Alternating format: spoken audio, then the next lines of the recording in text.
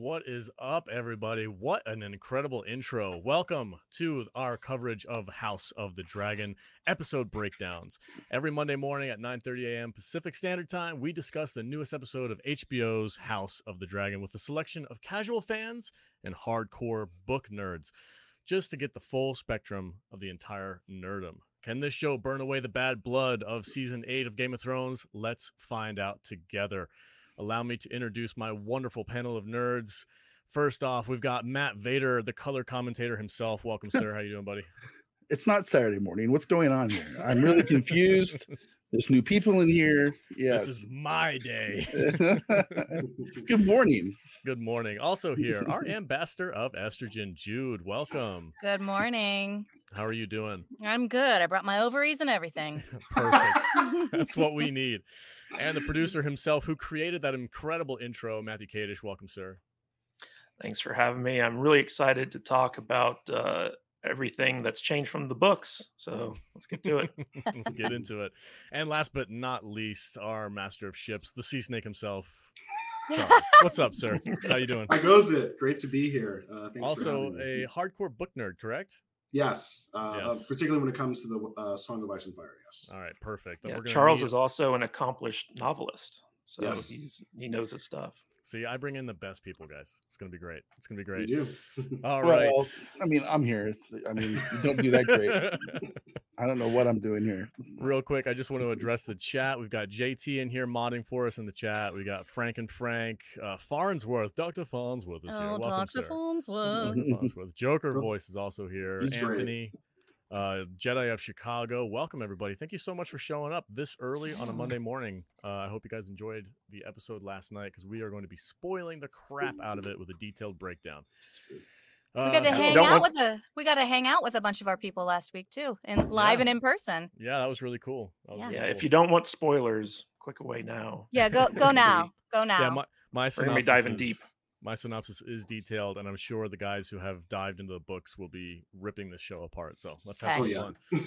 Should be. All It should right. probably be noted really quick though that we're used to talking at around a table, drinking excessively and in person. So this with this is the Salty Nerd podcast, and doing a live stream with all four of us and guests is a strange thing. So the dynamic might be a little bit off, right?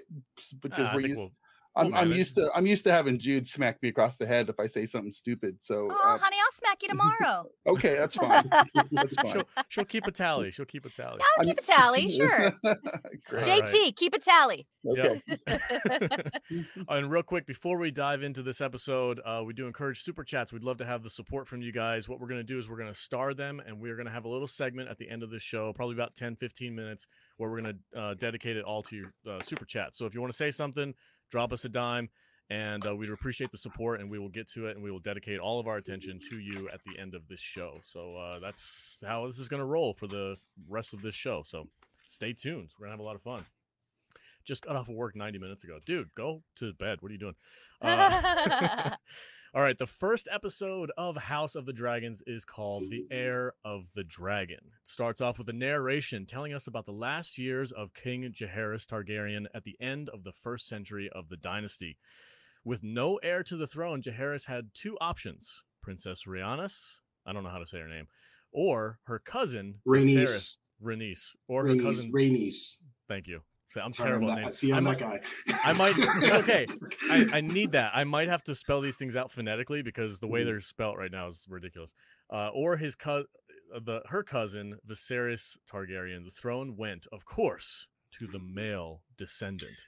And just a quick thing, just to add in, one of the reasons why there was such a problem is because Jaehaerys, the Conciliator, who was probably the best Targaryen king ever, he ruled for about 55 years, and he ruled so long, his children kept dying. Like his heirs, like I think Balon, who was going to be his oldest son, he died.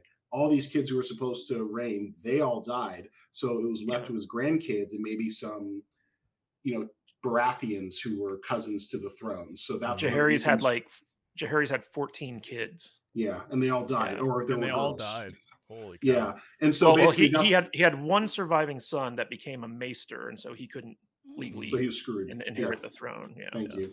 And so that's why they had the Great Council with all the kind of literally all the vassals, all the kind of lords paramounts come in to kind of say like, okay, here's this person. They're going to make their claim. Who are they going to be? So that's where that came from.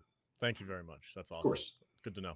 All right, then we have a nice little cut scene with a black screen that gives us a little bit of setup. This takes place 172 years before the events of the Game of Thrones with Daenerys Targaryen. And then we smash cut to a flight over King's Landing with the dragon Syrax and its rider, Rihanna.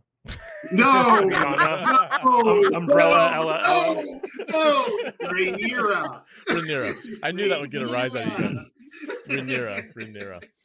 So Alex, quit fucking around.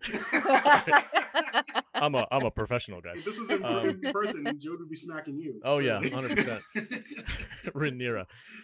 So real quick, I just want to get you guys, especially Vader, because you're the eye candy guy. How did you feel about this? Is that what I scene? am? I'm the eye candy guy. You're the eye candy guy. You love good man. graphics, so I'm I curious do. to Pretty hear your pictures. thoughts. Yeah. I like pretty pictures. That's true. That's what I do.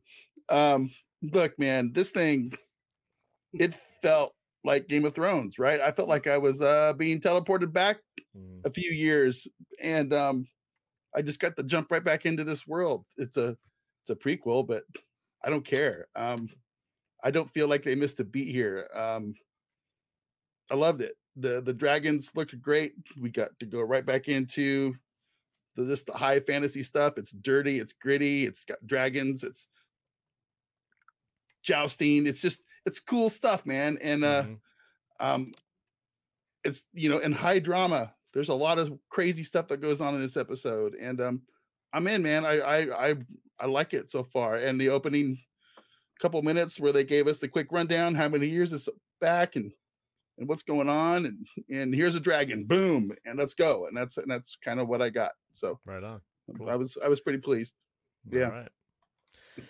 All right. So real quick, because this has something to do with King's Landing as well. Just doing this. Rhaenyra and Alicent Hightower make their way back to the Red Keep, showing off some familiar locations, visiting the very pregnant Queen Emma. The Queen discusses her daughter's duty to become a mother and honoring the role of a woman in this world instead of riding dragons and fighting in battlefields. So real quick, I wanted to say that they very much did this on purpose, and I'm kind of glad they did. But we got some really familiar locations in this. A couple of the rooms that we had visited previously, the big map room, the big spiral staircase. It did kind of tickle my fancy a little bit watching this show and seeing them walk through these areas that were like at this time, like in the height of their power. It was a lot of fun. I enjoyed the heck out of it, and it looked great. Everything. Oh, go ahead. And just to add a little more context, so at this point, Viserys has been ruling for about a decade. Things are decent. Things are great. Rhaenyra is his only child right now. She's his eldest daughter. She's the only child who's survived. Emma has had multiple pregnancies, multiple miscarriages. So, and since Rhaenyra is a woman, there's been no precedent to seat a woman on the Iron Throne. The closest they came was Rhaenys at the Great Council, but because she was a woman, we'll get to Rhaenys later, but because she's a woman, that's why it's like, and that's why she's nicknamed the Queen Who Never Was, because she had the closest claim and didn't happen. So right, she just didn't have that dick. Exactly. Oh, that reminds me. George R.R. Martin has officially dubbed this show Hot D.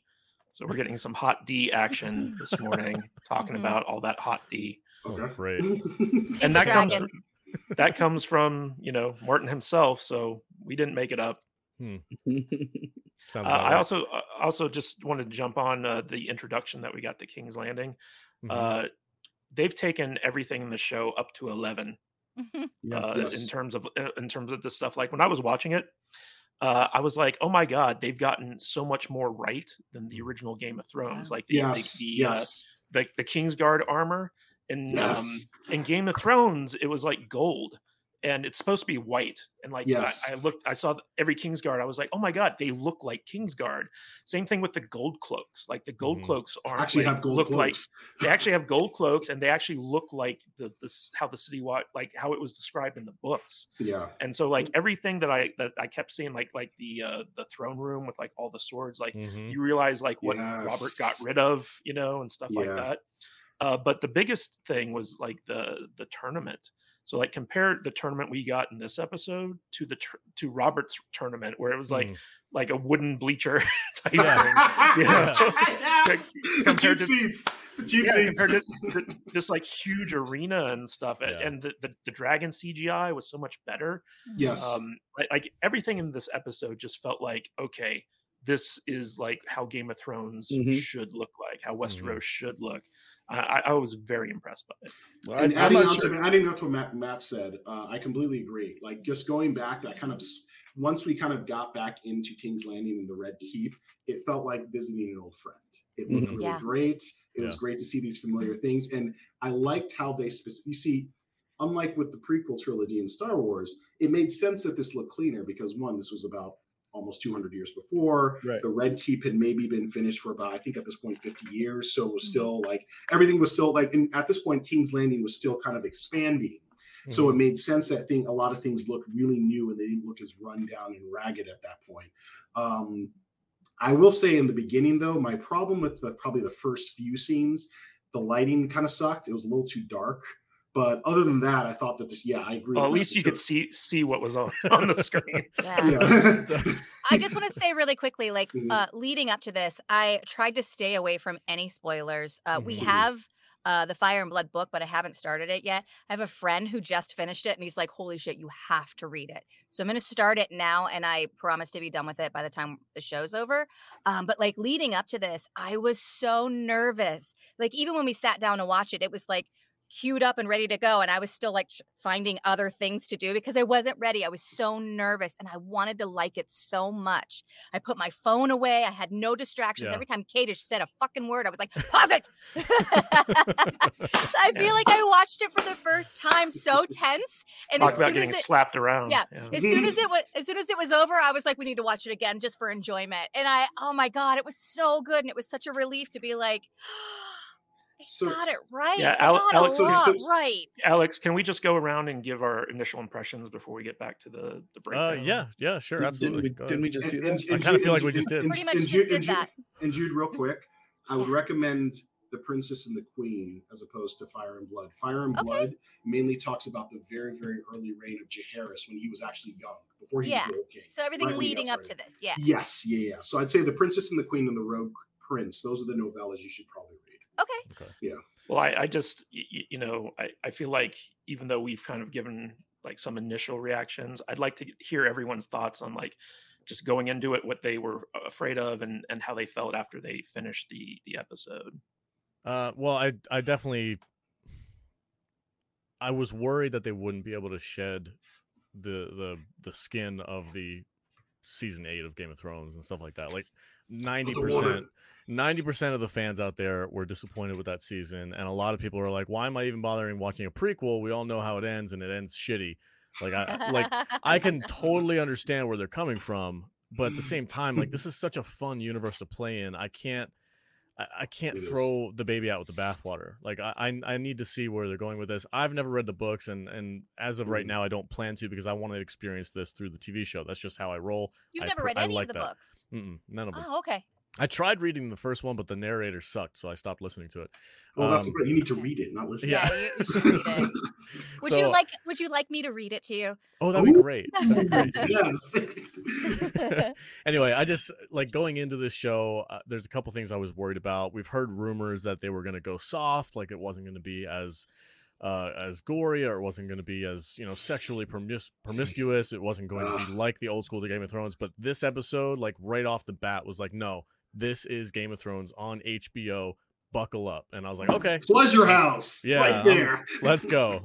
So I feel like they really put their foot down in this first episode, and they were just like, we got this, guys. Just have fun with it. So I'm trusting them at this point. This is kind of fun. I hope they can keep it up. So I'll Oh, go ahead, Matt. I was gonna say, so leading up to the premiere, I was very down on this show because I was like, there's no hype for it. Nobody cares. Season 8 was such a train wreck that it's kind of ruined the franchise for a lot of people.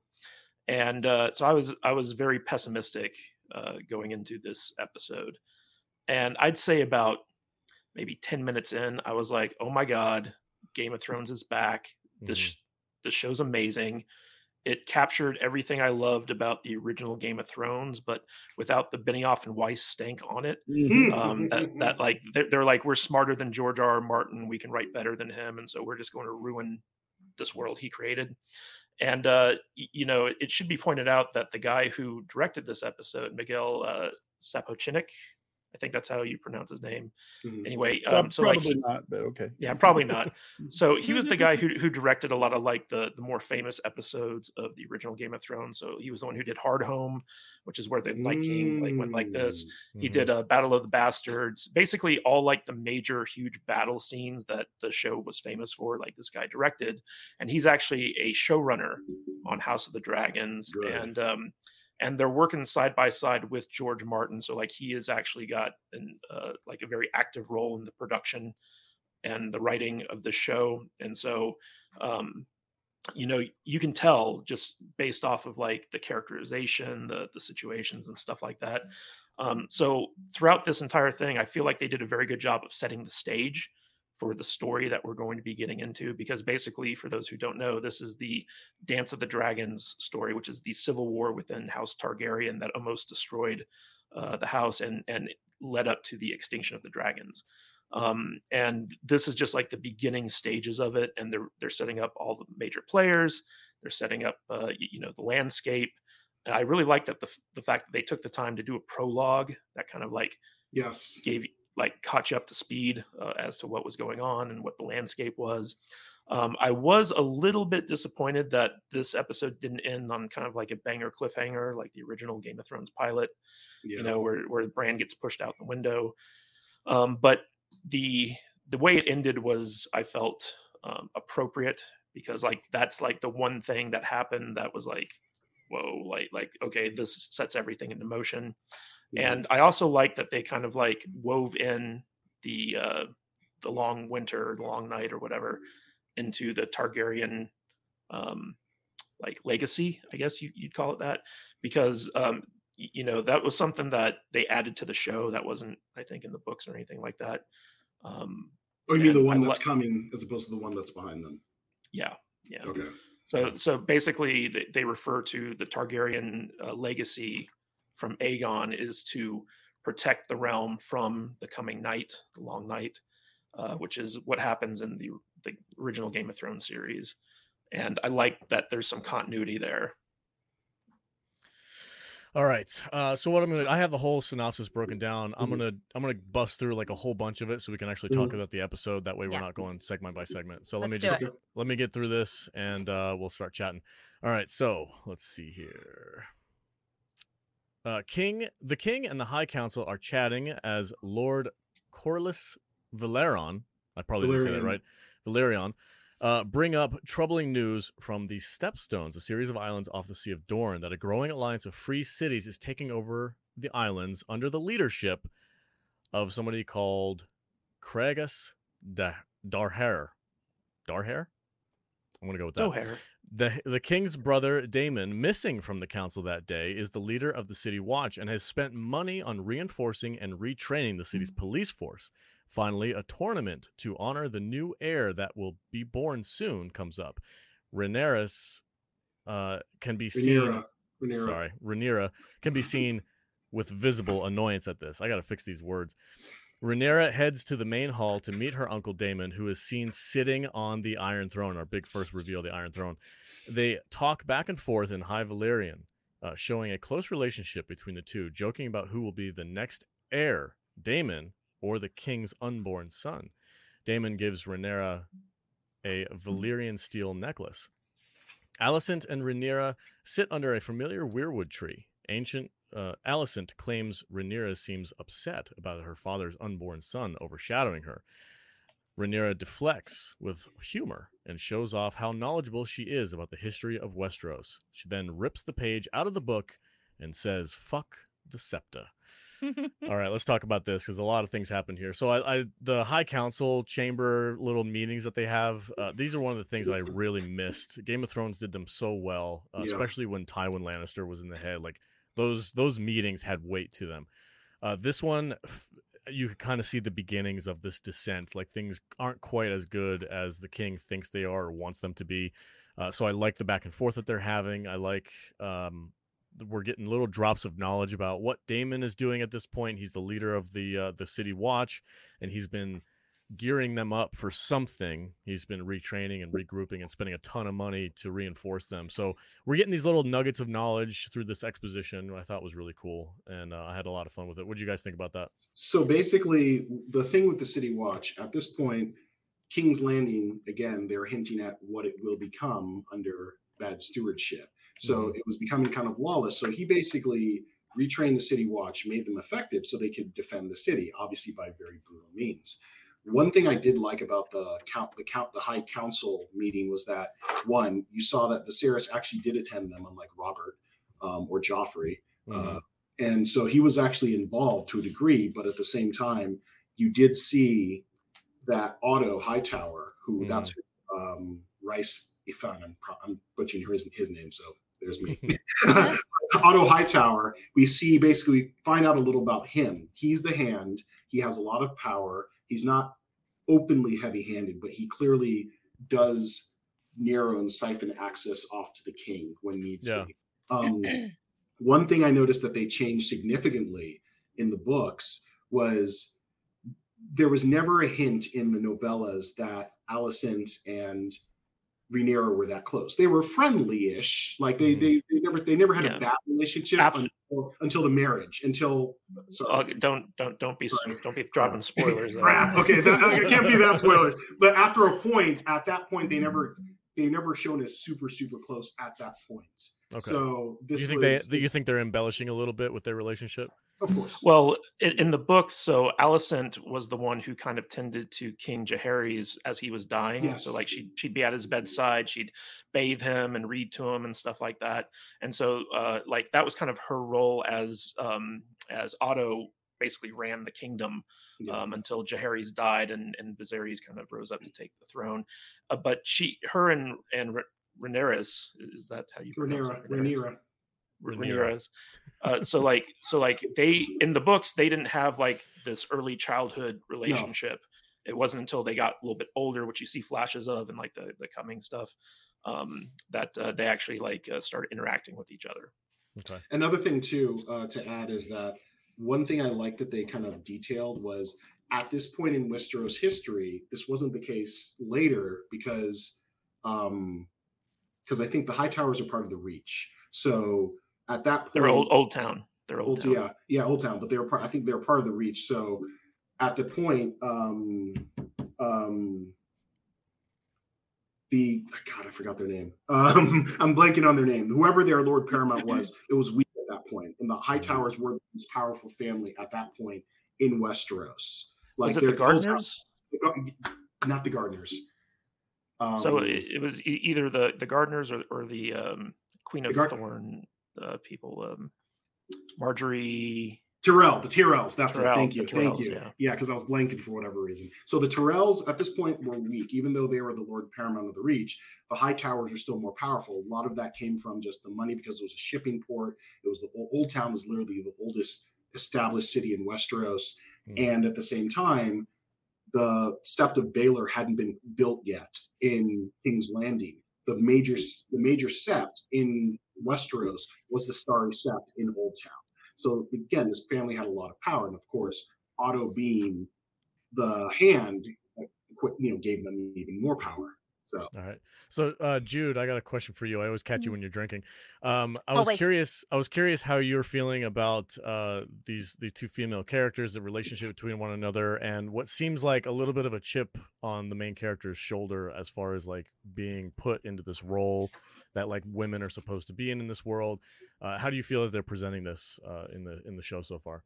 Are you asking me because I'm also a woman? I'm asking you because you're a woman. How dare you? 100%. 100%.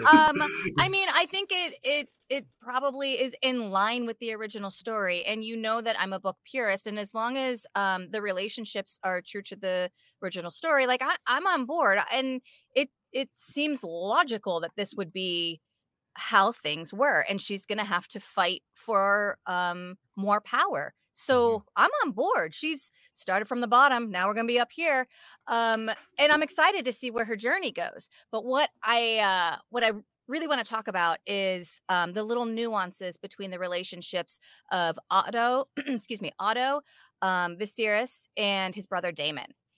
So in the beginning, and I don't know what your take was, but my take was like this is a Game of Thrones show, episode 1, and we're getting introduced to all of these characters, and it kind of took me back to like my first introduction of the original show, which is, you know, in the future from where we are now.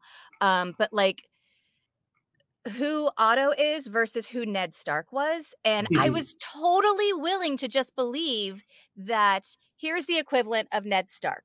And then as the episode goes, he's a little more Littlefinger than he is Ned Stark. He's much more politically savvy, yeah. Yeah, and then the relationship with Viserys in between him and his brother, like his brother called it right at the end. He is weak. He's so wishy-washy. Yeah. Like going into that High Council meeting, he's talking to Otto and he's like, Gods be good. Oh, my fucking brother. Jesus Christ. Oh, my brother's right there. You know what, you guys, my brother's right. And he's so wishy-washy. Yeah, he's back and forth, so not, he doesn't have a strong core. No. And it's really interesting that this is our leader. So I'm really excited to see where that goes too. Yeah, I love This is your king. Yeah, I love the back and forth between Otto. Like Otto, he obviously has the most power in the room because when he speaks up, everybody else shuts up. Like that's the end of the conversation when he says so. He's talking over people. Yeah, and only when Viserys kind of has a tantrum does he shut up because he's like, okay, I know when to mind my business. Yeah. Just the hand is the number 2 guy, right? Yes. Yeah, the hand wipes. So, yeah. While the king shits. But also, I'm really interested to see where Daemon's character goes too, because I feel like in this first episode, he really does have his brother's best interest in mind, and the realm's best interest in mind. He's not there to be underhanded. He wants what's been promised to him, of course, but wouldn't we all? But he's not helping himself. True, and he's got his own agenda, but it doesn't go against, from my take, it doesn't go against like a benefit of his brother or the realm. I think he just thinks he knows how to get things accomplished in a way that his brother doesn't. So I'm gonna, I'm gonna work for him the way I do. But I think that's changing. Like as far as like the end of the episode, I think he sees that like his brother is a weak man, and he's listening to other people who don't have, the family's best interest in mind. They just want their own power. And I see that this is his villain origin story is where it's really starting. in that moment. Yeah. So speaking of Daemon, real quick, what did you guys think of that scene where it felt like he was creeping on his niece? He was creeping on his niece. He was creeping on his niece. Was he? I didn't get that. Well, Targaryens always marry each other. What do you do? That's they probably thought they were going to be married anyway. Yeah. So I'll tell you about Daemon. My thoughts real quick. He needed a little more verve, more fun. He needed to be more fun of a character. He wasn't. I just keep seeing Doctor Who. The thing about Matt Smith is that Matt Smith has like 2 facial expressions. One of them is kind of like, "Are you sure? Are you sure?" It looks like he's not really sure about what he's doing. He's kind of a little suspicious or just kind of skeptical about it. And it's just like Daemon needed to be more fun. Like, okay, this is a guy. Yes, he's roguish. Yes, he's reckless at times. And while he does love his family, he's someone you want to be around. You want to smack him, but you want to be around him. And Matt Smith wasn't it. It's like he was having sex and he didn't like he was having fun. Come on. I just kept waiting for him to say gold cloaks are cool. Vader. Yeah. Vader, you had something to say. Go ahead, buddy. I don't remember what it was, but I really like Daemon. I feel like Daemon is like my spirit animal on this show. You know what I mean? He looks awesome in his blonde wig. I wish I had my blonde wig right now because I would look much better. I didn't watch Doctor Who, so I don't care about the Doctor Who stuff. I know there's a lot of Doctor Who fans out there that are kind of weirded out by this character. I have a feeling. It's like here he is just, banging this chick. And, it's like, I didn't think that was ever like a scene that a Doctor Who fan would ever want to see. It's like, oh man, the Doctor's getting dirty. That's really strange. But it's getting down. But no, I really like Damon. I mean, I like his look. I like his attitude. I like his name. I think I'm going to name my next dog that. Because that's a really cool Damon Targaryen. Damon Targaryen. Just Damon. Let's call him the Rogue Prince. There you go. As far as his relationship with Denebly or whatever the fuck her name is, Rhaenyra, yeah, yeah, it's an R. Nobody cares about the names. Yeah. You guys need note cards. I do. For me, yeah. 100%. I didn't read these books, so I'm not trying to I'm not picking up anything that you guys did. I'm just seeing an uncle and a niece who we're cool with each other. They're both kind of cool together, and they want to go out and party and have some fun. Neither one of them. I don't. They don't like their roles. They don't like the roles that they're put in. No, they want to go do their own thing. The princess, she wants to go ride her dragons and see the world, have some fun. Go fight in some battles. And I think she really looks up to Damon too, because what she yes. said was, "I would rather be on my dragon in battle," and he's the captain of the Kingsguard. Yeah, she looks up to him. Well, actually, she wishes she. City Watch. Sorry. You're right. I misspoke. But I think that she sees him and wishes she was born a man so that she could be exactly in his position. To her, he's the cool uncle, right? Yeah. Yes. Yeah. And that's kind of what I got from it. Yeah. Cool. Yeah. I definitely saw. It was he was the cool uncle. She looked up to him. It seems that she has a closer relationship with him than she does her dad. Right. So, for sure. I will say this. The prostitute that Damon was with, real quick, Lady Misery. Yeah, she's actually a major character. She is going forward. She's going to be his master of spies. Sorry, Charles. Spoilers. Sorry. Gotta reel back on those spoilers, buddy. But going, in this episode, she's introduced, and you just think, oh, it's some hooker he's having sex with. Yeah. But did they name her? Forward, Miss Syria, I think. Okay. Yeah. All right. But going forward, she actually has a big role to play in the whole saga. So because I wasn't sure because they didn't make this up. I wasn't sure because she wasn't in albino. So, but that would be expensive makeup wise. Missaria. Yeah. Real quick, I want to ask a question of the book nerds, as long as it doesn't get into spoilers, and I only want a 1-minute answer. I don't need a whole paragraph. Is there any significance to that Valyrian steel necklace that Damon gave her? Is there any serious relevance to that? It's just kind of like a gift. It was just shown as a gift. That's a gift, yeah. Mm-hmm. And one thing I also wanted to add is I completely agree with you guys in terms of what Damon is trying to do, but I feel that I like how they set things up, and especially without saying too much, how they are keeping abreast of certain things that are relevant to this Dance of the Dragons, like the whole stuff with the stepstones, the whole stuff with the free cities. That's going to play, without saying anything, that's going to play a part. That's why they're bringing it up. Because the free cities are kind of we've seen them here and there, but I think they're 9 free cities. A lot of times they're fighting with each other, or sometimes some of them will come up with an alliance. That's happened throughout all of Westeros. Yeah, there was a lot of really good setup in this episode. And I really loved that. That was something that wasn't really mentioned. Actually, wasn't mentioned in the books or any of the past stuff. The fact of them, Danny kind of mentioned it in the show, in Game of Thrones, where, hey, we all learned Valyrian, but it's nice to see them employing that. That was a nice little touch that they did. And I really, really liked that the Targaryens speak that to each other. It's kind of if you're, if you're a foreigner, and it's even if you speak English outside, you kind of speak your native language amongst your family. So that was cool. I like that little touch. Are you guys ready for the next segment? Oh, wait. We haven't even talked about how dope that chair looks. Oh yeah! Yes.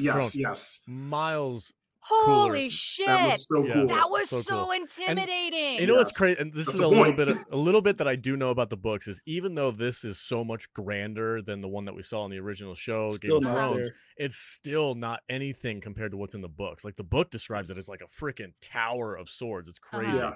So even though they did amp it up, and I appreciate that, it still doesn't hold a candle to what's in the books, which is just crazy. But yeah, I love the way it looks. It looks amazing, and it looks so much more intimidating and like just dark and like, oh shit, don't mess with the guy sitting on that thing. I liked how Daemon kind of that was another thing when Daemon was kind of just sitting there in the dark on the throne, just randomly because he could. You guys, I did want to say I did find it interesting that the very first scene that we see with Daemon in it is him sitting on the throne. Yeah. Yes. That's very.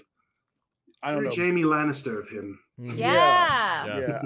I didn't read the book, so I don't know. Could it be foreshadowing? That's what I was just gonna say. Maybe there's a little foreshadowing or something going on there. But I appreciated it. I thought it was a good shot. Yeah, so that was a really good scene between him and blah blah. So yeah. There's no D. There's no D. There's no D. There's no D. Also, another Mm-hmm. thing too I liked was I thought Caraxes, Daemon's dragon, looked great. When all the dragons look great. Yeah. Oh my god. The dragons look really, really good. Like I love how they're making them all different. So they're actually doing the color because that was the thing I hated, and I get it was budget wise, but I hated in the first one is that you could barely tell Danny's dragons apart, even though they're specific colors. This one they're making an effort where you can see that. Yeah, and not just the color, but like it's like they're different breeds of dragon, and that's so cool. Yeah. All right, let's dive into the second little bit of this. King Viserys is being inspected by the Grand Maester Melos because of a small wound on his back that is seemingly not healing on its own. Otto Hightower wants this possible issue to be kept very quiet. The Grand Maester then suggests cauterizing the wound because burning a Targaryen is obviously a good option. I didn't think that made any sense, but maybe I'm wrong.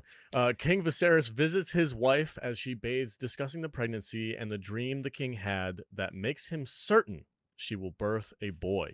She seems uncertain, and she will be able to fulfill his dream and reminds him of the 5 children she has lost and apologizes for not being able to give him an heir. This is a pretty dark scene when he's talking about all the children that she lost. I have a question. Yeah, go ahead. Oh no, go ahead if you're not done with the synopsis though. Well, if we're going to talk about either of those two scenes, the only thing I really wanted to mention was I thought it was really weird that the Maester thought cauterizing the king would That's work. what I have a question about. Yeah. Charles, you've read more than I have. But from what I've read, like the magic of being immune to fire, that was a one-time thing. That was in the show. That was not in the books. So, that's not in the books. And the reason why it worked for Dany in book 1 of Game of Thrones, or in even season 1, it's because of the magic. It was because of the blood. It was because of the blood magic. Yes, it was because of that. That's the only reason in the books. In the show, they kind of gave her this little superpower, but in the books, it was a one-time thing because of the blood magic and all that stuff. And we think it's a one-time thing because we still got 2 or 3 books left to go. Well, I think Grimm actually said that that's not in the books. And I just had another light bulb went off on me. Khal Drogo killed Dany's brother. Carol. It's Carl. Carl Drogo. Just say Jason Momoa. Jason Momoa. He killed. Carl.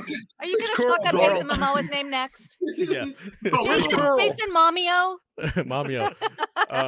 He killed Dany's brother with molten gold. So I guess it's not every Targaryen, or I guess the rules are kind of not settled yet. I mean, it's only supposed to be a one-time thing. Like when I was watching it with Kadish last night, we were kind of like headcanoning, like, oh, well, in this world, magic is still alive because all of the dragons are still alive. So maybe, but like, as far as I knew, like that was a one-time thing because of the magic that had to do with that one event. Yes, it was. Okay. You're absolutely right.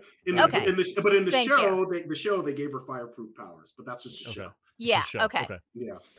All right. Daemon speaks to his troops, the newly dubbed Gold Cloaks, and leads them to the streets of King's Landing to find and punish anyone caught or accused of committing a crime, beating people in the streets, cutting off hands of thieves, the cocks of rapists, and the heads of murderers. The brutality is meant to send a message and clean the streets before the big tournament. I freaking was blown away by this scene, dude. Like, this is one of those things where, like, I heard rumors. People were saying that this show was going to go softer, like it wasn't going to be as harsh as the original.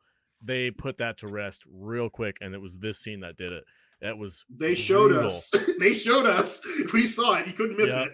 Yeah, they showed us everything. A little bit hard to watch, frankly. It was brutal, dude. I think it's a great idea. They need to do that now. Vader, you would be a tyrant. Yeah, it's no wonder that's a spirit animal, right, Damon? Yeah, I know, right? Damon Vader.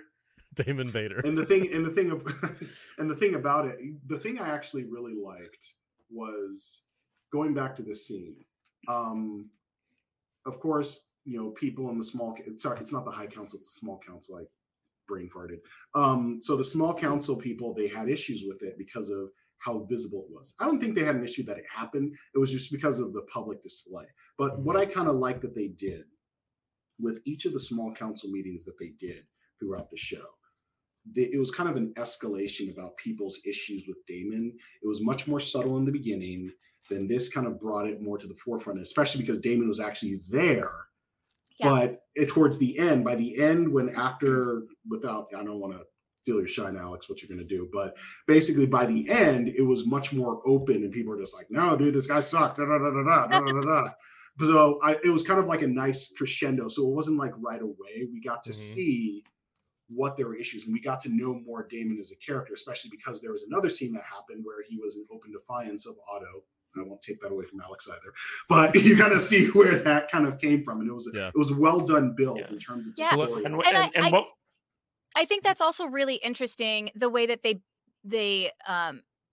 made like the relationships and the characters so layered. Like I was saying about Otto, like starting off, you think, oh, that's the hand of the king. He's got to be a Ned Stark kind of good guy. And then you see Daemon, the first shot you see, they're talking about like, you should get your ass out of that chair. You're going to be like, it's treason. And you think immediately, this guy's a bad dude. And then throughout the first episode, he becomes much more layered and so much more of a complicated character in one fucking episode that I'm really impressed. And I love it when like a show right from the beginning can introduce a character and trick me. And it was just so satisfying to be like, oh God, this show's smart. Okay. And what was interesting about that scene real quick is that Otto, so like he's been trying to get rid of Daemon for a while now. Yes. So Daemon started off as like master of laws, and then he was moved to master of coin, and then like he tried to get him kicked out of the city, and they sent him to the city watch to get him out of the way. But the thing that bothered Otto more than anything else was that Daemon was really effective as the commander of the city watch, and so he was afraid of losing power. Of Daemon actually getting a win in his corner there, and that's one of the reasons why he like framed it the way he did, because technically what Daemon did was right. It was right. There's nothing wrong with that. Yeah. So let's talk about the council meeting. The High Council thinks the brutality went too far and urged the king to punish Daemon in some way. The king is lenient on his brother and gives him a warning not to brutalize the people of King's Landing again. Otto Hightower takes a jab at Daemon and his relationship with his wife, and Daemon returns and jabs back at Otto's recently deceased wife. I feel like this kind of was a little bit of a shoehorned exposition because the way that they were taking jabs at each other didn't seem to fit the dialogue, but that might just be my opinion. Daemon bangs away at his mistress in full view of some bystanders, but can't get the job done because he's too distracted about the heir to the throne. The tournament starts as the queen begins her labor with a potential son to be born. The king of the High Coal wins a round. Bormund. No. House of the Coal. I'm sorry. So Kristen Cole of House. Yes, the Knight of House Coal wins a round. I don't know why I read it that way. My brain is on fire. King of House Coal. Whatever. The Knight of House Coal wins a round. Bormund Baratheon gets the favor of the queen who never was. This causes a stir. Rhaenys. I'm sorry. How do you say the Valerian? Rhaenys? Rhaenys Valerion, and then immediately loses a match to Cole. Daemon Targaryen arrives and chooses the son of the Hand of the King, Gawain Hightower. Damon wins by tripping the leg of Hightower's horse, then asks for the favor That was of dirty, man. Allison Hightower. That was really dirty. Yeah, how was that a win? That seems like cheating to me. It did seem like cheating to me too. Just shy of cheating. I'm surprised that guy survived that fall. Man. Yeah, that was a bad fall. I thought the horse fell on top of him. Me too, for a second, yeah. So I watched this episode twice, one so I could enjoy it, and second so I could write the synopsis. The first time I watched it, I swore that horse had broken both of its front legs. Yeah, me too. I was like, that is a waste of a good horse. Yeah. The show's gone soft.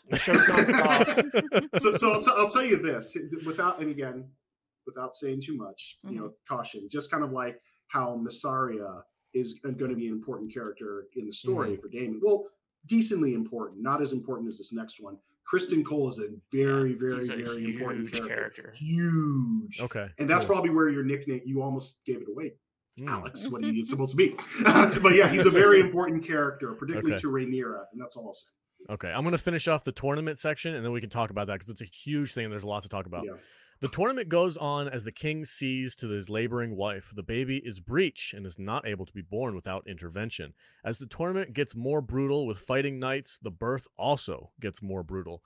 The Grand Maester suggests to the king that a C-section must be done to save the baby. But this spells certain death for the queen. The king makes the choice to sacrifice his wife to save his baby. The Maester performs the C-section on a very much awake and terrified Queen Emma, intercut with Damien and Lord Cole versing each other in the tourney. Circle. Neither mother nor newborn survive. This was a brutal freaking scene. I couldn't watch this scene. Okay. Well, once you do the other synopsis, I'll talk more. Well, no. I just wanted to give my thoughts on this. Like, I was watching this, and you know how like you can watch a TV show and you're kind of like half looking on your phone, you're half doing something else, whatever, and you're just kind of casually watching it.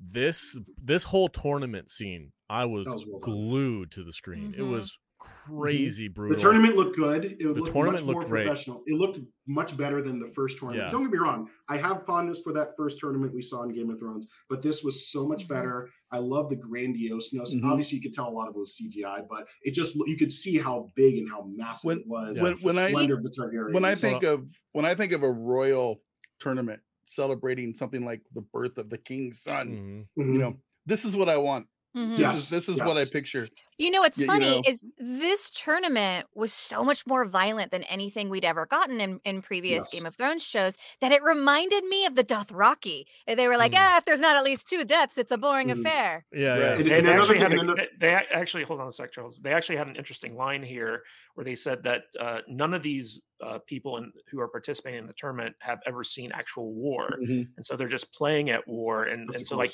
these outbursts where they're like fighting each other. This is the closest thing any of these guys have gotten to like real combat, and I think that's one of the reasons why it's so violent.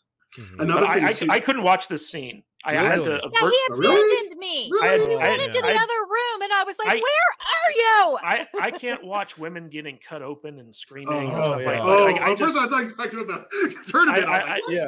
Well, I mean, it was intercut with the tournament because even the producer said that basically they liken childbirth to war, and that's like the woman's thing, and so they wanted to intercut the violence of the men fighting with the violence of the women giving birth. I thought that scene was just so disturbing to me. Like I couldn't watch it. Yeah, and that's how it was back then. That's a sad thing. But the thing I also like that hold on, Charles, go ahead, and then Vader can talk next. The thing I also like that they did this time around, because they didn't do this in any of the tournaments in the Game of Thrones, they showed the melee. They only at times showed the tournaments, the jousting before, but this time they showed the melee where people were just butchering each other. Okay, Vader, that was good work. V, go ahead, finish your bite and go ahead and say what you're going to say. I saw. Don't think I didn't see your wife just deliver coffee and donuts, dude. I know, dude. She's a good wife. She knows her role in the relationship. I need coffee, woman. What were you going to say? What were you going to say? Actually, she's going to come and smack you. No, I just mentioned, man, like 2 hours ago, I really need caffeine, and she just got back home. So she's actually a really good wife. Nice. I don't remember what I was going to say. Brutal. I love the parallel between the tournament and the queen giving birth. I mean, because they set it up perfectly. She set it up with her wife. She goes, "This is your duty as a queen. to produce an heir for your king, and this is how we fight our battles, yada yada. I think she said something along those lines, right? I've only watched the episode once, so and listen, we all knew. I haven't even read the books, and I knew what was going to happen. Oh yeah, it was for sure. So, but it was well shot though. But it was well shot, and and it did its job because people like Kadish with weak stomachs couldn't watch it. They couldn't watch it, and my gentle giant. To me, that means they did a good job, right? It was brutal enough to make some people go, "Ooh, wow, that's a bit much," and that's what I like about these Game of Thrones shows, and when HBO is in their zone, man, they can kill it with this stuff. Even the birth and tournaments, clear to the orgy sex scenes that are really kind of weird, because they make you raise an eyebrow and go, "Wow, that's really depraved." There's a scene, there's a scene I cannot wait to talk about. It's freaking hilarious. I was laughing out loud. But I thought it was great. Hold on, but just real quick. Oh, are you done? No, I'm done. Go ahead. Okay, go ahead. One thing is, because I think Alex, you kind of gave it away, so I can talk about it. Even though I knew it was going to happen, it was how they did it was so brilliant and so brutal at the same time, in terms of how you found out that the baby didn't survive. Because initially, anyone who didn't read any of that thought, "Oh, it's horrible," but the baby survived at least. You know what they did well, and it kind of gave away, is like when the baby was finally born and the maester was holding it in front of the king and he was holding his dead wife there, the baby wasn't crying. And I was like, oh shit! Like that was the moment that kind of gave it away to me. I thought they said the baby lived for a couple hours. But the baby cried when they first took it out. And then when he was holding it, you heard the baby start to choke, and you saw. I only caught this on second watch, and the maester's eyes were like, he looked at the baby, looked at the king, and he was like, "Oh shit." Also, I wanted to point out that Emma Targaryen, who's the king's wife, so she's actually his cousin, and she's an Arryn. She comes from Arryn. So like Jaehaerys had a daughter who married an Arryn and had her as a daughter, and then so like she is Viserys' cousin, which is why she has like all the Targaryen look to her. Yeah, I was very curious about like the relations between, because we've known forever that the Targaryens always intermarry with each other. So I was very curious to learn what's the relation? What's interesting about this show is that, so in addition to interbreeding between Targaryens, they also the family that is closest to old Valyria is Valerians. Who we see, and so like they're the other family that interbreeds with the Targaryens, and yet the casting in the show just makes you wonder, like, okay, like how did that work? Because they're supposed to be the ones that have like the most interwoven bloodlines, so it's a little weird. Yeah, and another thing too, the thing I did like is that they hinted at, but you hit the nail on the head. They talked a little about the Doom, which was great, because they didn't talk as much about the dream that brought the Targaryens to Westeros as much. They just hinted at it like it was a dream that brought us here, but they didn't go full into it, and that's fine. But they talked a little about the Doom, which was nice. So I like that they kind of at least hinted at that backstory for the Targaryen family, and that they, so. Yeah, right. But in the books, the Valerians look a lot like the Targaryens. They do. I'm finding myself trying to get reacquainted with all these houses and bloodlines, because I'm really confused. I'm not gonna lie. I'm just work on the names, V. I'm trying to list like, okay, well, they have white hair. They have white hair, so they're related, and they're probably like first cousins. So it's like no wonder she doesn't have any babies that live. It makes total sense in my head when you look at it like that. But same here. Then they have the scenes with all the other people in the court and everything. It's like, oh well, that's Ned Stark's great grandpa.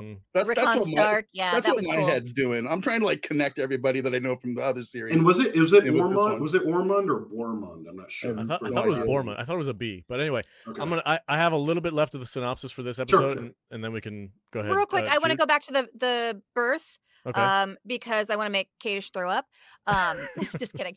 So the first time I watched it, she loves to make me throw up. It's my kink. So the first time I watched it, really hard to watch. The second time we watched it with the subtitles on, and you don't hear it as much, but you can you see her her reaction to what's happening, and she's begging her husband, please don't do this the whole time. Yeah, it's tragic. That was hard because he's like, we're gonna bring out the babe now, and she's like, oh, thank God, this is almost over. They're gonna help me. Yeah. And then she realizes that her husband gave the okay for her to be sacrificed. That's what made it even harder. It wasn't even just that they were cutting her. It was her reaction to the betrayals. It's like, I felt like there was a little bit of murderous intent on the side of from the Meister, right? I mean, kind of felt like that. Or am I crazy? Well, but she's just a woman. He can get another wife who can produce another heir. No, I'm not being facetious at all. According to the law of the land of the time, she's just a woman. Yes, she's the queen, but she can be replaced. His heir cannot. We have to save the heir. Viserys made that choice. He was like, you can either lose both of them or you can sacrifice the mother to save the child. It's the one time he actually makes a choice. It screws everything up. That's terrible. You wonder why he's wishy-washy. He's just a weak bitch, right? He really is. It's amazing that he has been on the throne a decade, given now what we know by the end of the episode, that he is not strong. He is not strong-minded. He's just been trying to maintain peace as best he can. And it's probably his brother that's been doing it. He inherited a kingdom that was basically put together, and he's just maintaining by his grandfather. And the thing is, I looked at it like this.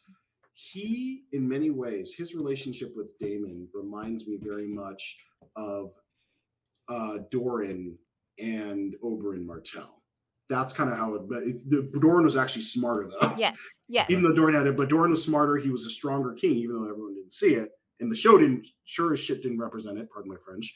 But it's just that's kind of the relationship I'm seeing with those guys, where you have the first son and then you have the second son. And the second son is the one who's more martially strong and definitely strategic, bit of a hothead. But so that's caught that. That's kind of a running theme in the Game of Thrones universe. Is the second the younger brother is usually the more violent one, and the older brother is usually the smarter one.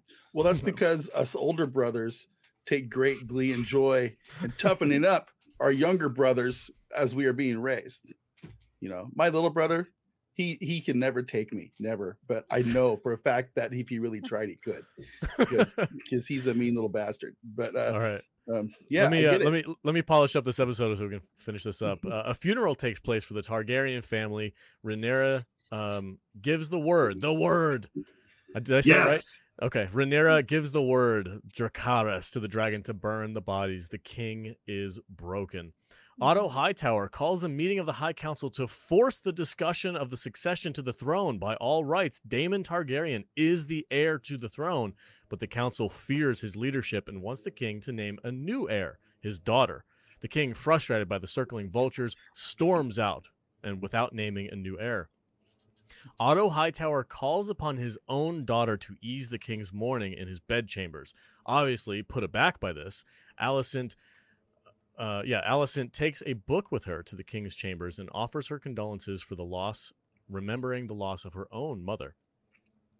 Daemon is at a brothel with his men when they urge him to give a speech, and he says some inconsiderate things about the king's dead son. Otto Hightower gets reports that he called the king's son heir for a day. This outrages King Viserys, and he banishes Daemon back to his ugly wife. Daemon calls Viserys weak and warns of his council's plans against him. King Viserys names his daughter, Rhaenyra, the new heir, cutting Daemon out of the running for the throne. Viserys calls upon Rhaenyra to speak with him in front of the skull of the great dragon Belron. No. Balerion. Balerion, sorry. The Black Dread. Balerion. And reveals to her that she will be the next ruler of the Seven Kingdoms and warns her of a coming winter that will bring darkness and death. Daemon flies off with his mistress and his dragon, and Rhaenyra has her coronation as the next heir to the Iron Throne. The lords of the Seven Kingdoms pledge their fealty to her. So this scene in the brothel, this is what made me laugh. So he's in there, he's chilling with his boys, and they're all like, freaking speech. He stands up and gives a speech, and I can't help. I'm looking at the background because there's boobs everywhere. And I'm like, okay, what's going on here? There is a dude, dead center of the room, still halfway into this chick, and he stops and turns and listens to the speech while he's still like inserted, and I was just like, knee deep in there. what is going on? Speeches keep me hard. literally. That was it. Fire and blood, literally. It almost took me out of the scene because I'm supposed to be paying attention to this guy's speech, but I'm just like, that dude still got his dick in her. That's how that dude felt too. I should pay attention, but it's like I don't know what to do. It's like when those kangaroos, like when you have a kangaroo that has a king kangaroo that has an harem, and the smaller ones kind of sneak in and they're kind of checking to stop the check. That's kind of what it was like. Anyway, I just I got this image in my head of the director and all the crew behind the camera, and they're on like take 73 of this scene, and this guy, okay, no, just stay there. Just stay there. No, you hold it. Yeah. They were too busy making sure there are no coffee cups in the shot. Yeah. Oh man. Which I appreciate. So I really, you know, they hired a specific person to be on set to make sure there were no coffee cups anywhere. Wouldn't you? Nice. I absolutely as much crap as they got, for sure. You know the thing is too is what I thought was really smart what they did, and they did this obviously to kind of not vilify the character too much. We never saw exactly what he saw. We heard what he said. We never saw him say it. We never heard it from his mouth. So maybe he said something else entirely, and it got transmuted, misconstrued, and gotten back to him, but we don't know exactly what he said specifically. Well, if he hadn't said it, he'd have denied it when he got called in front of his That's true. No, but I think this is the interesting thing about the relationship between Otto and Damon is that Otto probably did say it, but like leading up to it, he's not like, ha ha. He's like, yeah, like you see the emotion in his face at the funeral. He's drowning his sorrows in a brothel because that's his way. And then somebody else who's probably from Otto's team was like, speech, you got to say something. Yeah, and he stands up and he says something about the loss of his nephew, who was his king's heir. And I fully, this is what made it the switch for me in the episode was we have been leading up thinking, Otto's a good guy. Damon's a bad guy. And this is where it switched for me. And Otto is the one who says, he said this. And I fully 100% was like, Otto totally like made it seem a way that it probably wasn't said. You know what's funny to me is I never felt that way the entire show.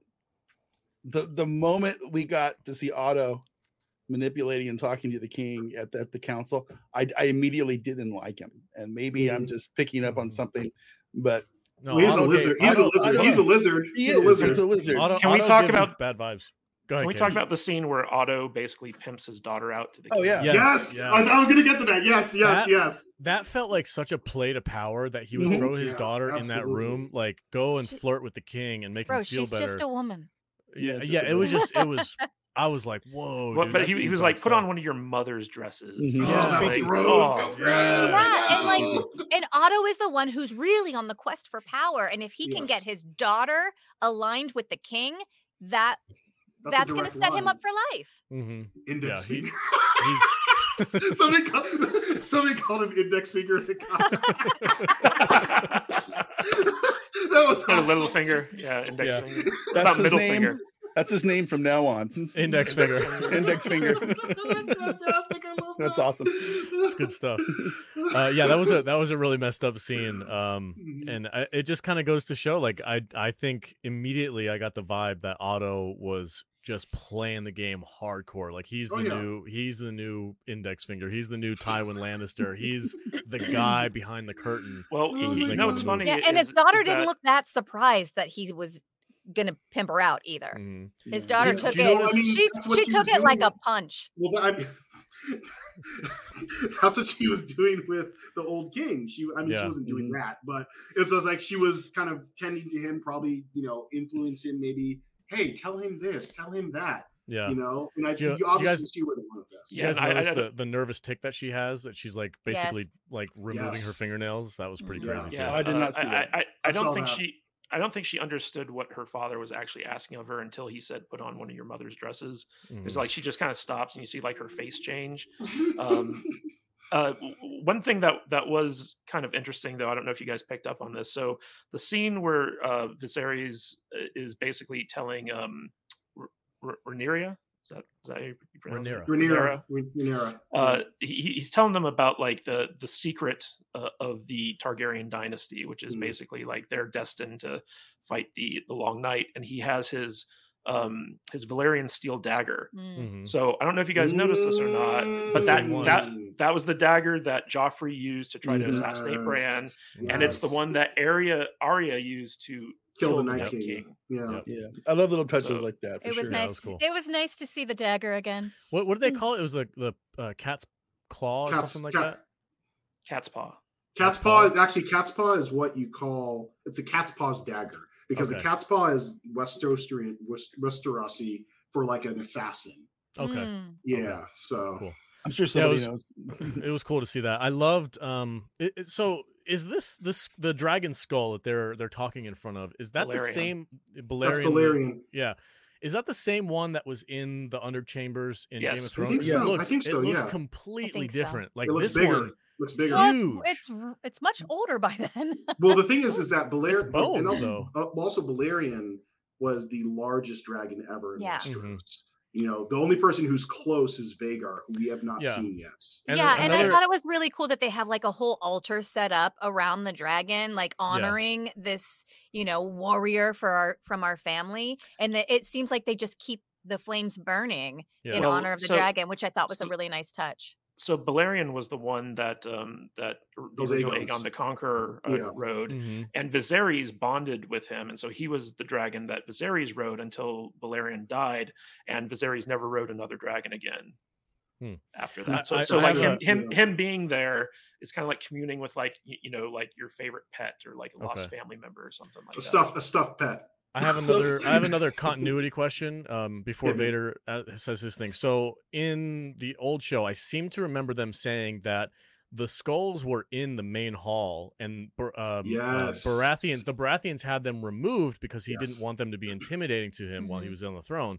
So did that never happen in the books? Is that why it's not happening now? Because I feel like some of the dragon skulls should have been in the main hall. It did, and you're absolutely right. They did mention that. They mentioned that in the show, and they mentioned that in the books, that there were dragon skulls adorning.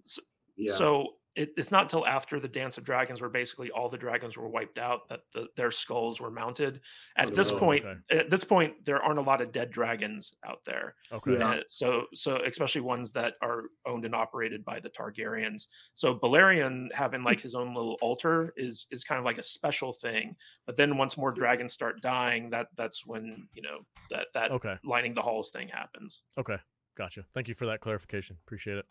That's it for the synopsis. Any other closing thoughts on this episode?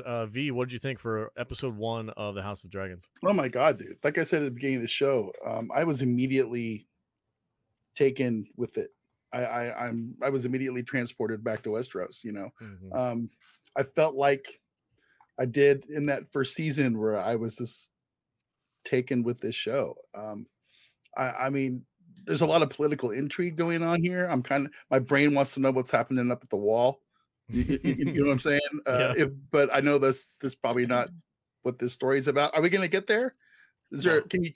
We don't ever get up there. No, this is a civil war about the Targaryens. Yeah, I love the characters. I didn't know what I was going to think going into this thing because of all the stupid stuff that people talk about before shows even air, but I try not to listen to that as much as I used to, and I'm pleasantly surprised. I guess is the best way for me to say it. I am completely in, and I'm interested to see what happens on. And dragons, they're cool. And I'm on Team Daemon, and I hope he kicks all their asses. I don't know what's going to happen. Don't ruin it for me, Kadish. I will. Hey, Charles, would you put in the comments the 2 novellas that you suggested for anybody who hasn't read or wants to catch up or haven't read those ones? and that would work for me too. Oh, Where'd I he think go? I think he just left. Oh no! What happened? He'll come back. I I'm shouldn't sure. speak He'll come back. directly to him. Yeah, I know, right? He's You like, this killed him. bitch is telling me something to do. Click. I'm out of here. I'm sorry about that. He I'm not actually not signed in, so I can't put it. Oh, okay. Yeah, but I will say them. Yeah. So Okay. the first Charles is like, I'm not going to listen to a woman. I'm out. Yeah, he was damn like, it. "How dare How dare you? you? Especially a redheaded one. Kiss Rage. by fire." I did not rage quit. I'd say the most significant novella is The Princess and the Queen. Okay. Obviously, the princess being Rhaenyra. Okay, I won't say Rhaenyra. But the Princess and the Queen is the one. That's the main one that covers the Dance of the Dragons. Okay. And then the one that's kind of like it covers the same ground, but it's more from Daemon's perspective. It's the Rogue Prince, and that's mainly from him, but it covers like a lot of the same ground. If you want to get, and if you want to get the history prior to this, you want to get some more information. Fire and Blood is essentially just Jaehaerys when he was young with his wife. A lot of it. That's a lot of what it covers, the early part of his reign. Okay. Yeah, and what's interesting about a lot of these stories that that Martin kind of like wrote up and in an ancillary fashion is that they're told from unreliable narrators. So there's like the Septon and there's like a midget fool who basically have different takes on like historical events. And so the books present both sides, and they're like, you can kind of figure out which one you believe most. And and the midget fool, his name is Mushroom, and he always goes like really salacious, and like the Septon is very like prim and proper. Chaste, he's like very chaste. Yeah, and very chaste. And so like he's more like matter of fact and serious. So it's kind of an interesting narrative device that is used there. Yeah. Jude, how about you? Are you in on this show? You're surprised by this first episode? Yeah, I was very. I think to say pleasantly surprised is an understatement, because I wanted to like it. I was afraid to like it because I didn't want to get my heart broken. But I feel like we're off to a really great start. I think the writers are actually like taking their time and putting nuance in and making this a really rich beginning, and I'm excited to see where it goes. Can I ask a quick question? As far as the writers and stuff go, what is the relationship between the good seasons of the Game of Thrones series? Is there one? Well, yes. The reason why is it covers the books. It actually fully covers more so. So the guy who wrote this episode and is in charge of kind of like the overarching season writing. He did Hard Home, right? No, that was the director. So the guy who directed this episode, he directed Hard Home and the Battle of the Bastards and stuff like that. But the guy who wrote this episode, and he actually worked with George R.R. Martin in writing all the other episodes, totally not connected to any of the Game of Thrones stuff. Like he came in brand new, and he's friends with Jonathan Tropper, actually. So wow. Who's that? Yeah. This was Jonathan Tropper's buddy. Yeah. Jonathan Tropper is the showrunner of Warrior and C with Jason Momoa. Yeah, and Banshee and a bunch of other stuff. So like he kind of came in and pitched this idea. There was originally going to be a different prequel series called Blood Moon, which was like going back to like the time of the dark of the Long Night and stuff like that. The Age of Heroes, yeah. And that got a pilot, but didn't get picked up. And then this guy came in with his pitch, and George R.R. Martin was on his side, and so this got picked up. And he did a bang up job, I think.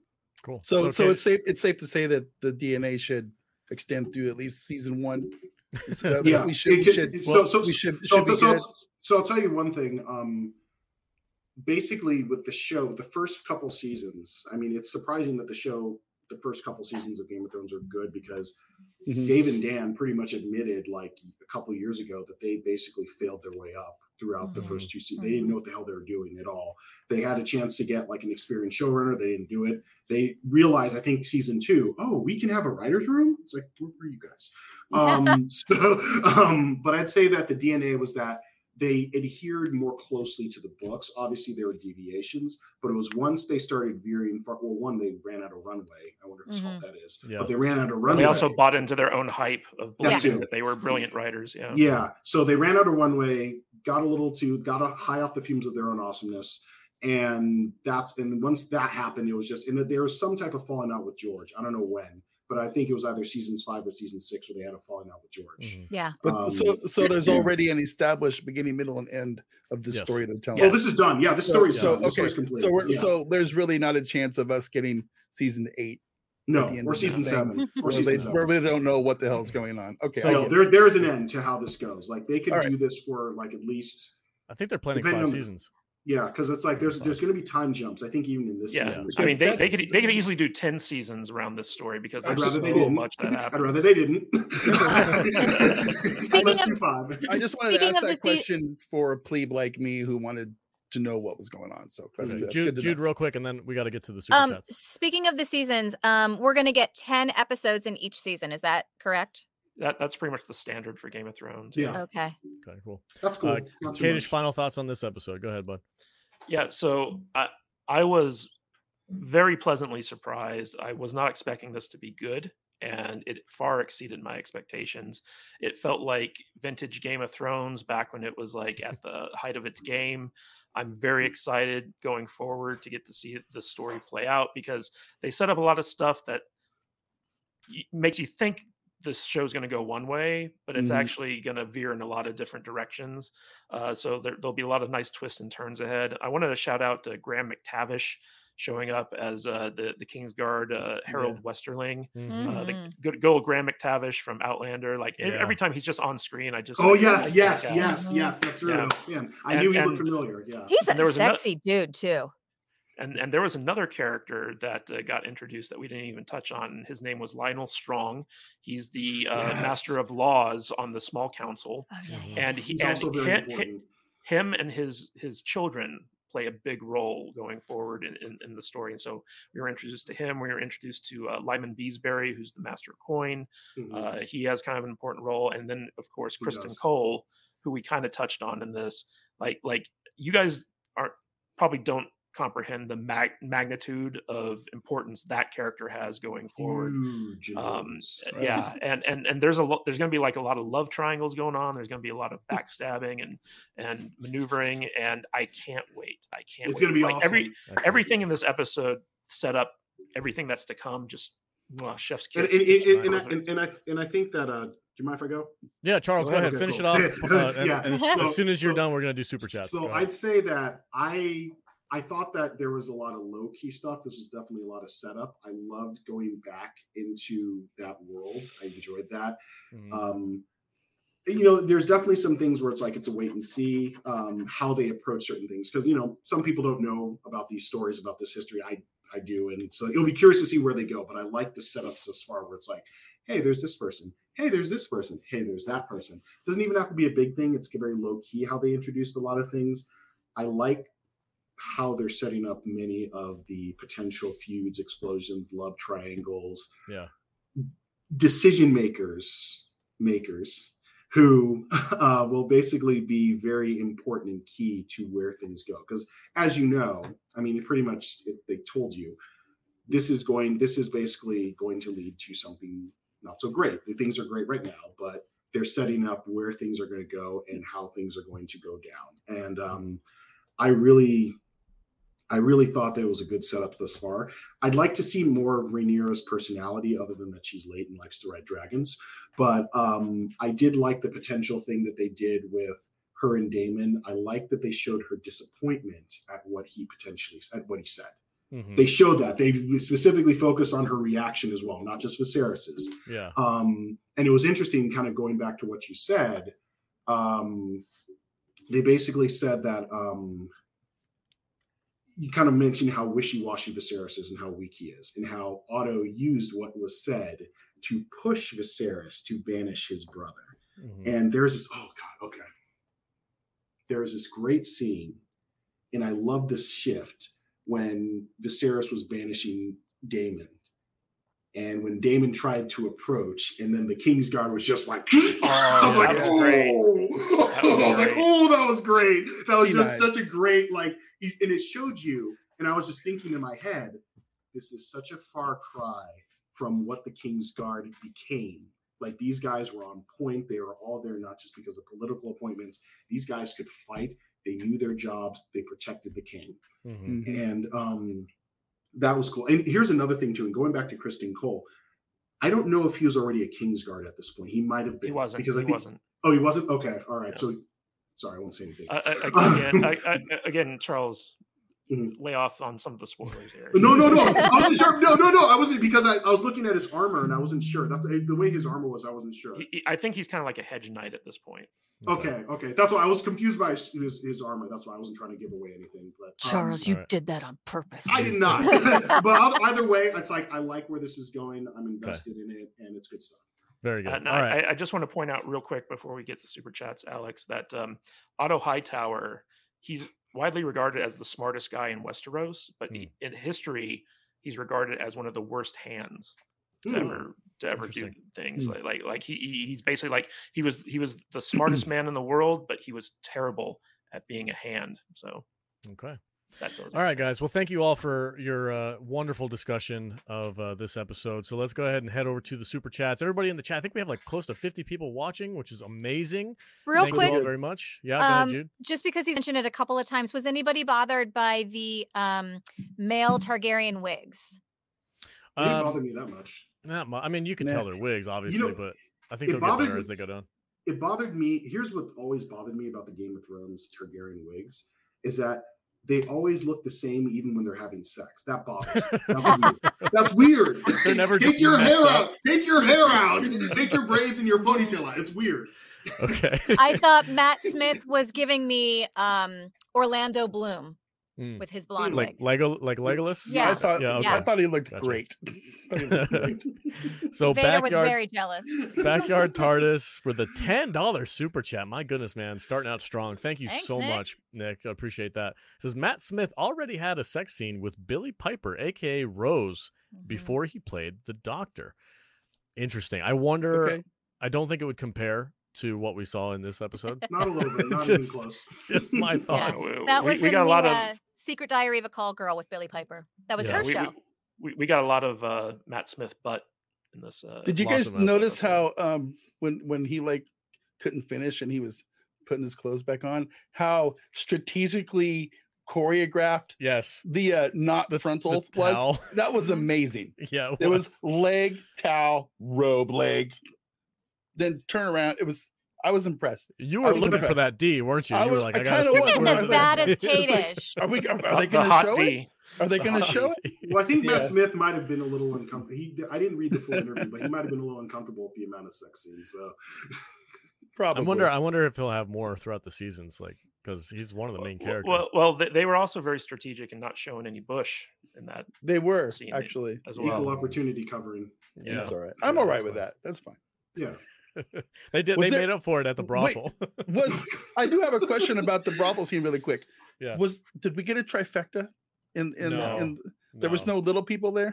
There's no rape there. Everybody was consenting.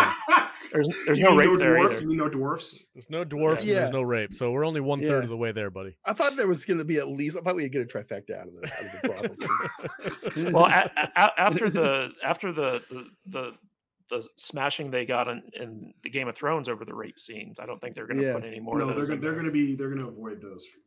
Jude, I'm going to get smacked now tomorrow. Thanks, guys. All right, that's 2 smacks for Vader.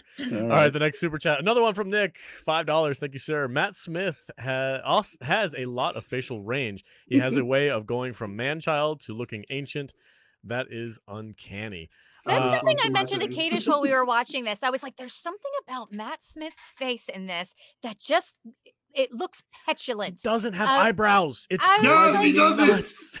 He's got a weird look. He's got an odd looking face like Benedict Cumberbatch. Does he have a good? What about his O face? You think he's? Well, we didn't see that. He got frustrated. Yeah, maybe in the next episode. Maybe the next one. He's got to do it on the back of a dragon to really get it. I could see him doing that. I'll say as good as he was in this episode, his performance didn't come near to the brilliance of Morbius. So, I still haven't seen that. I haven't seen that yet. There's a little dance scene there. Yeah. Oh gosh. All right, final call for super chats. People in the chat room, thank you guys so much for being here. Really appreciate it. We're gonna take another 2 minutes or so to see if anybody else wants to drop us a dime, and then we're gonna polish out and get out of here. Matt Vader, while we're waiting for that, why don't you let people know what you guys got planned for your live streams on Saturdays? Saturday we're talking about whatever is fun, topical, and newsworthy. But I think, and then we're also going to be going into the other show with the dragons and swords and stuff in it from Amazon. What's that one on Amazon? Rings of Power. Yeah.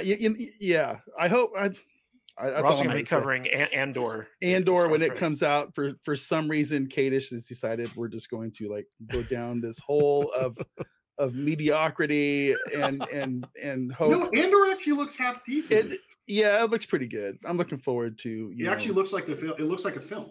I'm looking forward to be baited and switched. I can't wait for the online Twitter war between Game of Thrones fans and Lord of the Rings fans fighting over whose show is better.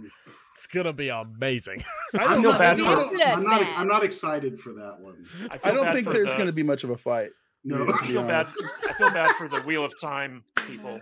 They're gone. Oh, that's trash. Yeah. So this Saturday we have the ladies Natalie and Michelle coming from the Force of Light. Mm-hmm. Oh, speaking of, I'm wearing their maybe shirt. Another person. Yeah. Cancel yourself. Nice. Yeah. And that's what we got going on. We're just cool. Doing our Saturday thing. Right 10 a.m. every Saturday morning right here. Cool. All right, Jude, you got some stuff in the works too. You got an audiobook coming out soon. Is that correct? I do. It's very dragon heavy as well. Nice. I'm working on an audiobook right now. It's called Trial by Fire. I am playing Tennigan Filter, a young woman who is a servant, and she has to fight her way up to power to become a leader of dragon riders. Nice. So that's coming out in the next couple of months. Right on. Cool. Another super chat from Fluffy Panda, $5. Thank you so much. It's very generous. Matt Smith was the saving grace of this show. It was okay, but I'm curious. Watchers on the wall after this. First time in 3 years I've watched Game of Thrones. I am curious how many people are going to like watch this show who maybe not have dived into Game of Thrones and like go back and like watch the Game of Thrones show like alongside it or after they're done with this. Mm-hmm. You should probably quit at season 5. Yeah, probably stop. So I look at it. So they had to hit a home run with this first episode. Yeah. Because and they knew that, right? I mean, there are so many people that are still pissed off about season 8 that I can't write a comment in Twitter. I mean, I know Twitter sucks and it's not with real people. Twitter, but I can't make a comment about this show without being inundated with people saying F Game of Thrones, I'm out. I'm never going to watch it again. It's like an ex who's still bitter over a breakup. And I just got to say, you people that are like that, you're doing yourself a disservice. You got to watch this episode because it might bring you back. It's really pretty good. I went on I was on Twitter and I looked up the trailer on the official Game of Thrones Twitter account, verified and all that stuff. And I clicked on the comments, and like 90% of the comments are, "I'm not coming back to this franchise." You guys, I was like, Jesus Christ, but guys! You still follow them on Twitter. Tell you that they're doing it on Twitter for clout. Yeah. But anyway, thank you guys so much for the super chats. We got to get out of here. We've got a hard out for 11 o'clock. This is going to be every single week, guys. Every week, 9:30 a.m. on this channel on Monday.